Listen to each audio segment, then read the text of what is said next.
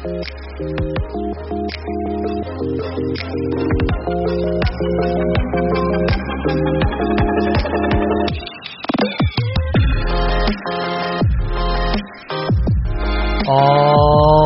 right, everybody, welcome back to the Untitled Jeff Gluck podcast. I'm your host, Jeff Gluck, and I'm here at what we used to call Phoenix International Raceway, now ISM Raceway. I got it right, Dominic. And I'm here with Dominic Aragon from theracingexperts.com. Dominic, how are you? Hey, Jeff, thanks for having me on the show. Appreciate it. Yeah, no, I'm very happy to have you. Of course, you are from Albuquerque, and so when I was living in Albuquerque last year, we met up for coffee, hung out a little bit. I see you at some of the Western tracks. You tried to make it to more than the Western tracks, but you were here today, watched this race. We watched another Kevin Harvick butt kicking. What do you think about that? Well, we always joke in Albuquerque when we come to this race, it's the Kevin Harvick Invitational. Yeah. He's now won 7 out of the last 12 races, so you can never count Kevin Harvick out when you come out to one of these races. You can always expect him to be a factor, and that's what he was today. I didn't even realize it was 7 out of the last 12. I knew 9 overall. But, 7 out of the last 12, that's a pretty good stat. And 3 in a row for this season. And, I mean, it's like, are the butt whippings going to stop anytime soon, do you think? Well, it's just weird to think how here's a guy who got his first win in June of last year, and now he's already knocked off 3 wins. It seems like he's picking up where Martin Truex Jr. left off. He's the Truex this season. 3 races out of 4. That's a pretty good record to begin the year. Yeah, I agree. He's like the new 78, even though the old 78's not really gone. Although, in some ways, the 78 of last year was the 4. Like, you know, for the first 2 years Harvick got to SHR, he was the one that was rolling off the truck fast every week, dominating, leading all the laps. Then he kind of fell off a little bit, especially when they moved to Ford, and then Truex took over, and now it's like it's back to Harvick's court. So I think it's like something that Brad Keselowski said last week was that Harvick was basically overachieving last year. And now that they're back on a level playing field, so to speak, it's like, look out. You know, once you get Rodney Childers some time and Kevin Harvick together, I mean, they're pretty dangerous. You know? I agree, and a lot of people are asking me, like, well, who do you think are going to be fast at Phoenix, or who's going to be fast at the 1.5 miles? And I don't know if the sample size is that huge yet, but you just can't look past the Ford guys, whether it's Team Penske or the Stewart-Haas guys. And we heard earlier today how Stewart-Haas Racing is clicking on all cylinders and having all 4 drivers in the top 10 for the first time in the organization's history. That's amazing in itself. Yes, Tony Stewart was saying that undoubtedly this is the best they've ever been from top to bottom. No shot at Danica, I'm sure. Yeah, I was going to ask if you felt that was kind of a shot at her. Well, I mean, you could take it that way, but at the same time, I mean, the stats are the stats. I mean, Almirola is running top 10 speed all the time now, and it's the exact same team. I mean, I don't think they did anything differently. So he's able to jump in and go fast. He is 10th in the point standings. He finished, 7th today. I mean, we weren't seeing those kind of things before out of the number 10 team. You know, Boyer has raised his game. Kurt Busch has raised his game. Tony Stewart said he was so excited at Atlanta. He had gone home early because he thought it was going to be rained out, and he's sitting there in front of his TV watching, and he took a screenshot of the running order because he's like, wow, all my cars are doing really well. So I think they're doing great. I mean, you could say it's a shot at Danica, but it's the facts, no? No, I agree, and it makes me wonder, too, well, if Danica was in this car, would we be seeing her putting up these kind of numbers? Would she have been in for a career year? Spoiler alert. Sorry. About 20th every week. Yeah, no, I mean, that's where the driver comes into play. I mean, I think a lot of these cars the success has to do with the cars. It's probably 80% car, 20% driver maybe. You know, you see, good drivers don't forget how to drive, like Jimmy Johnson. I don't think has really lost anything, but he's not up there like he used to be. I think that's the car. But when you see somebody like a Danica situation, not to harp on it again, but I just think that's probably the driver. So, but let's not move on from Harvick just yet because I don't think he's done just yet. I mean, can he go to Fontana and win 4 in a row? Do you think? Well, he's won there before, and I know they had the issues there last year, but you look at the dominance there and how he's able to go out and lead a bunch of laps at those bigger tracks, the 2-mile tracks. I wouldn't put it past we're going to see that number 4 car at least contend for the pole, lead a bunch of laps. And what's fascinating with Phoenix is, so last week marked the second week in a row that he led the most laps in a race. That's the 46th time in his career. So interesting that he didn't lead the most laps today, but I think we could see Harvick do that 3 out of 4 weeks very easily. Yeah, it's kind of a weird Phoenix win for him because he only led 38 laps today. Yeah. I mean, it's like when there's been those Harvick wins here in the past, it's like, oh, he's dominating the whole race and leading hundreds of laps or something. But yeah, that's a really good point. And of course, he is good, obviously, on the worn-out Atlanta track, and the Fontana surface is the only surface in NASCAR older than Atlanta.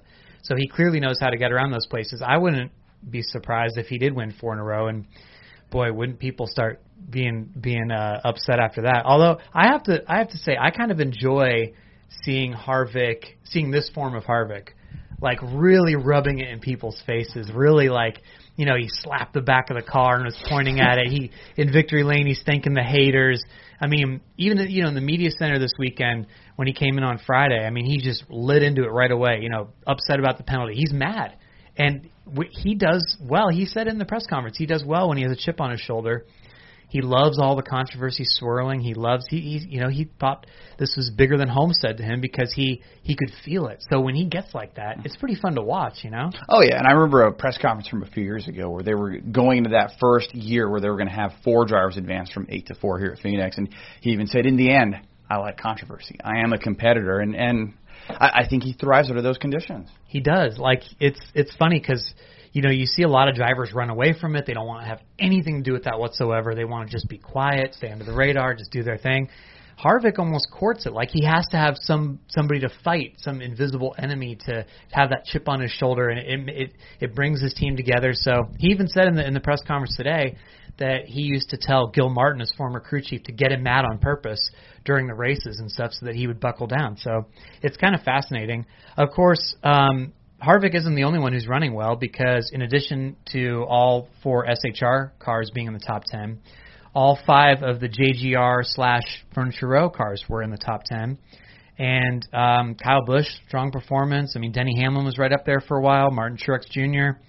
Martin Truex Jr. told me after the race that, you know, they feel like they're kind of like fishing, where you're catching some fish, but you might just have the wrong color lure, but you're very, very close. If you just switch it out, they'll be right there. So they're not thinking that Harvick's running away with it. They're thinking they still have a chance, and obviously it's pretty early, right? I mean, the Toyotas will have their day. I think so. I heard this on SiriusXM last week, how we probably get to the Coke 600, and I think that will be an even larger sample size. We'll really know at that point who's for real, who just got a quick little start there. And to kind of build on that point, chatted with Coach Gibbs post-race, and he was just really ecstatic that all his cars were inside the top 10, and seeing Eric Jones and Daniel Suarez finish in the top 10 here, pick up their first top 10s of the year. They did the same thing last year in their rookie campaign. So I think this track just kind of suits those driving styles for those young guys. Yeah, that's a very interesting point. And the only non-SHR or Toyota Alliance driver up there was Chase Elliott. He finished 3rd. Is he ever going to win? Oh, man. That's a good question. I mean, he's clearly the best Hendrick car week in and week out. The other Hendrick cars, once again, were 12th, 13th, 14th. So they seem to run together, and then Chase is really good. So I feel like once Hendrick gets their stuff better, Chase will win like a bunch of races. But, hey, you know, at this point, it certainly has to be somewhat of a mental block in some ways. And not that he was that close today, but he did have a chance. I mean, he was up there when all 4 of those guys were racing together. It's not like he blew it or something, though, today. But at some point when he's in those situations and he can't close it out, I'm sure that has to weigh on him. But, you know, he's doing fine. I think he'll win eventually, and it'll all be an afterthought. You know, there was a point I remember in my career asking Jimmy Johnson, does he think he'll ever win a championship? So, yeah, because he had come close a few times, and now you look back on that and you're like, well, that's embarrassing. So I think Chase will be just fine. Yeah, go ahead. Oh, no, well, as far as some of the research you did over the offseason, and I'm maybe give or take some off on the digits, but I know Chase Elliott is under 100 laps away from a NASCAR record. That record being, if he goes out and leads a few more laps and doesn't win a race, he will pass Mike Skinner all time for the most laps led without ever winning a Cup race. Wow. Do you think he's going to hit that this season? Wait, so the most laps led before winning a first race, or the most laps led without ever having won at all? The latter, yes. Yeah. Oh, okay. So Mike Skinner never won a Cup race. So correct. I see. And he led the most laps in 4 races, never got it done. Chase Elliott's led the most laps in 2 races and has never closed the deal. Interesting. Well, I think that stat, even if Elliott achieves it, it will go away once he does win, right? Because it'll be like you won't be able to say he's never. You know what I mean? Yeah, but exactly. Yes, that's possible. That's possible to happen.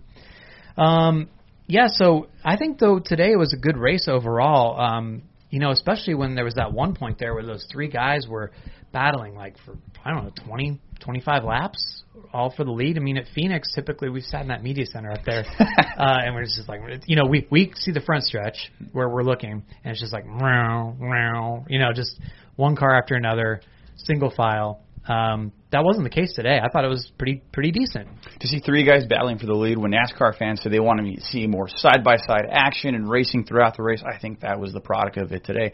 I was on the edge of my seat in the media center. Like, you're right, you see these cars pass by on the front stretch, and then you're looking up at the monitor for the remaining 70% of the lap there because you wanted to see who's going to edge ahead in turn 3, or they're going to enter 3 wide. We saw that with William Byron at one point. He gave going off into 3. So really cool to see the leaders mix it up and so many different people lead and all the different strategies in the third stage. Speaking of the media center and our vantage point, it was the last time we're watching it from here. They're switching it up, and actually we're in a closet thing right now. I feel like there's a spider web on my arm, honestly, which wouldn't surprise me given this media center. Earlier, when we were doing stuff, I heard the bathroom's connected to us, and I heard somebody doing the towel rack and flushing the toilet. It's just an old media center that's not really conducive to the modern way, so I'm not going to miss it, but do you feel nostalgic about being in here for the last time at all? I do, actually. I was telling our managing editor, so I've spent 25 calendar days at this racetrack since I started covering this sport, and I've loved the view up on the press box because you get the whole front stretch, and a lot of the media centers we work at if you're just watching the monitors, so you actually feel like you're part of the race even more here. So hearing that the media center is not going to have some windows when they build the new place, it's a little disheartening to hear that because it's just so cool to see these cars pass by the start-finish line, and you get a great view. It's not as loud. It's a little muffled, so you get a little bit of best of both worlds. It's like the press box, but lower. I see. Well, I might take the trade-off of no windows for having more than one bathroom. That's one of the interesting things here, too, because you just have a bathroom upstairs and a bathroom downstairs, and you have about a good 60 to 80 people working in this building. That's the thing. I never want to be one of these people that complains, and I'm sure people are listening to this like, what are you talking about?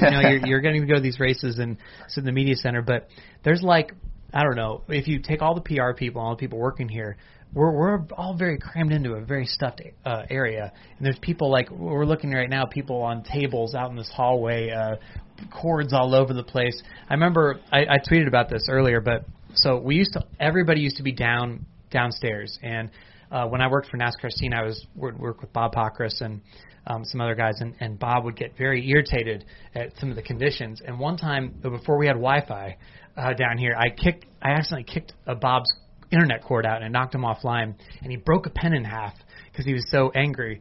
And it was just everybody was in this downstairs thing. It was just such a mess. So I guess I'm just reminiscing. But I will say, so we're looking out into this little lobby thing, and over right there where that soda machine was, Taylor Swift once sat before she was famous. Did you know this? I did not know that. Yeah, she came before she was big to sing the national anthem here, and she was unknown Taylor Swift. She came in the media center with her mom. She had no handlers.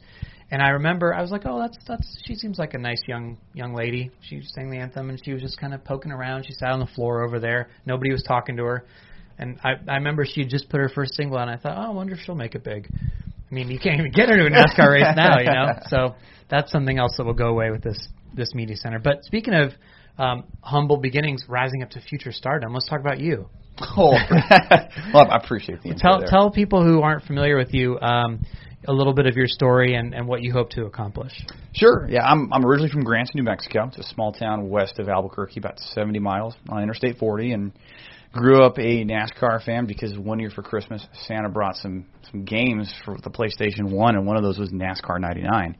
So I got hooked into this sport, and then in high school had the chance to just interview some drivers and some team owners, and the Grants High School website was nice enough to let me put them up on there for the paper, and I thought I want to keep doing this. So I had applied for a writing position with the NASCAR website that I won't name. Ultimately got turned down. And I thought, well, we have a small group of people here. Let's see if we can try something ourselves. So we launched the Racing Experts in 2010, in August of 2010, and just 7.5 years later, it's been really cool to see all the relationships we've been able to build and just go from a small blogging website to something that's been accredited not only by NASCAR, but IndyCar and the NHRA and just all these different racing sanctions. And really cool how a kid from a small town in New Mexico can, I don't know, just go out and try to live his dream. So I feel really blessed to be able to do it. That's really, really cool. So now your most difficult task, since you've been a member of the media, is trying to predict the Was It a Good Race poll for tomorrow, the biggest challenge that you've had. Okay, what do you think is? I'll let you go first if you want. Or I'm undefeated this year. Really? So you can make whatever guess you want. I'm going to bring the heat. I don't want to lose my streak here. Okay. I don't want to taint, or I'll give you a little bit of an idea to kind of maybe reflect your decision. Okay. Okay. Well, okay. What percent is it going to be? What percent of people are going to say yes, that this was a good race? Because of the end, and you look at stage 3 and all the different strategies that played out that made it really interesting if someone just tuned in for the end. So I'm going to say it's somewhere in the 70% range. I'll say about 75%. 75. Okay, I'm going to give you a little bit of breathing room here. And, boy, I hope I'm not going too high here. But I think it's going to be 82%. 82. Yeah, that's what I'm going to go with. It was a good race. You look at the side-by-side battling and all the lead changes and just the different strategy that was playing out. And the defending race winner, Ryan Newman, trying to stretch it as long as he could. And people like Ross Chastain and Michael McDowell trying to stay out as long as they could to maybe secure a lead lap finish if a caution would have came out. And just, I think when you look at those battles and you look at the smaller teams too, I think that really piques a lot of interest for people. Yeah. So the final thing that we have to do here is to come up with a hashtag to talk about the podcast today so that people can tweet us. By the way, what's your Twitter name for people to follow you? Sure, yeah. I'm at Dominic Aragon, so that's DOMINIC, capital ARAGON. We're on Twitter. We're at Facebook.com/TheRacingExperts. So that's where they can find us online, and at TheRacingExperts.com. Okay. So what hashtag should we do here? How about... Just based on just talking about this earlier, how great of a race it was for Kevin Harvick and how he comes here and he just puts a whooping on the field. I think we got to call it the hashtag Kevin Harvick Invitational. Oh, there you go. Yeah. You brought that up earlier. Okay, so hashtag Kevin Harvick Invitational is the hashtag that we'll use. I like that a lot. Good. That's a good one. Dominic, thank you so much for joining us. Hope to have you on again sometime. Jeff, thanks a lot for having me on. I appreciate it.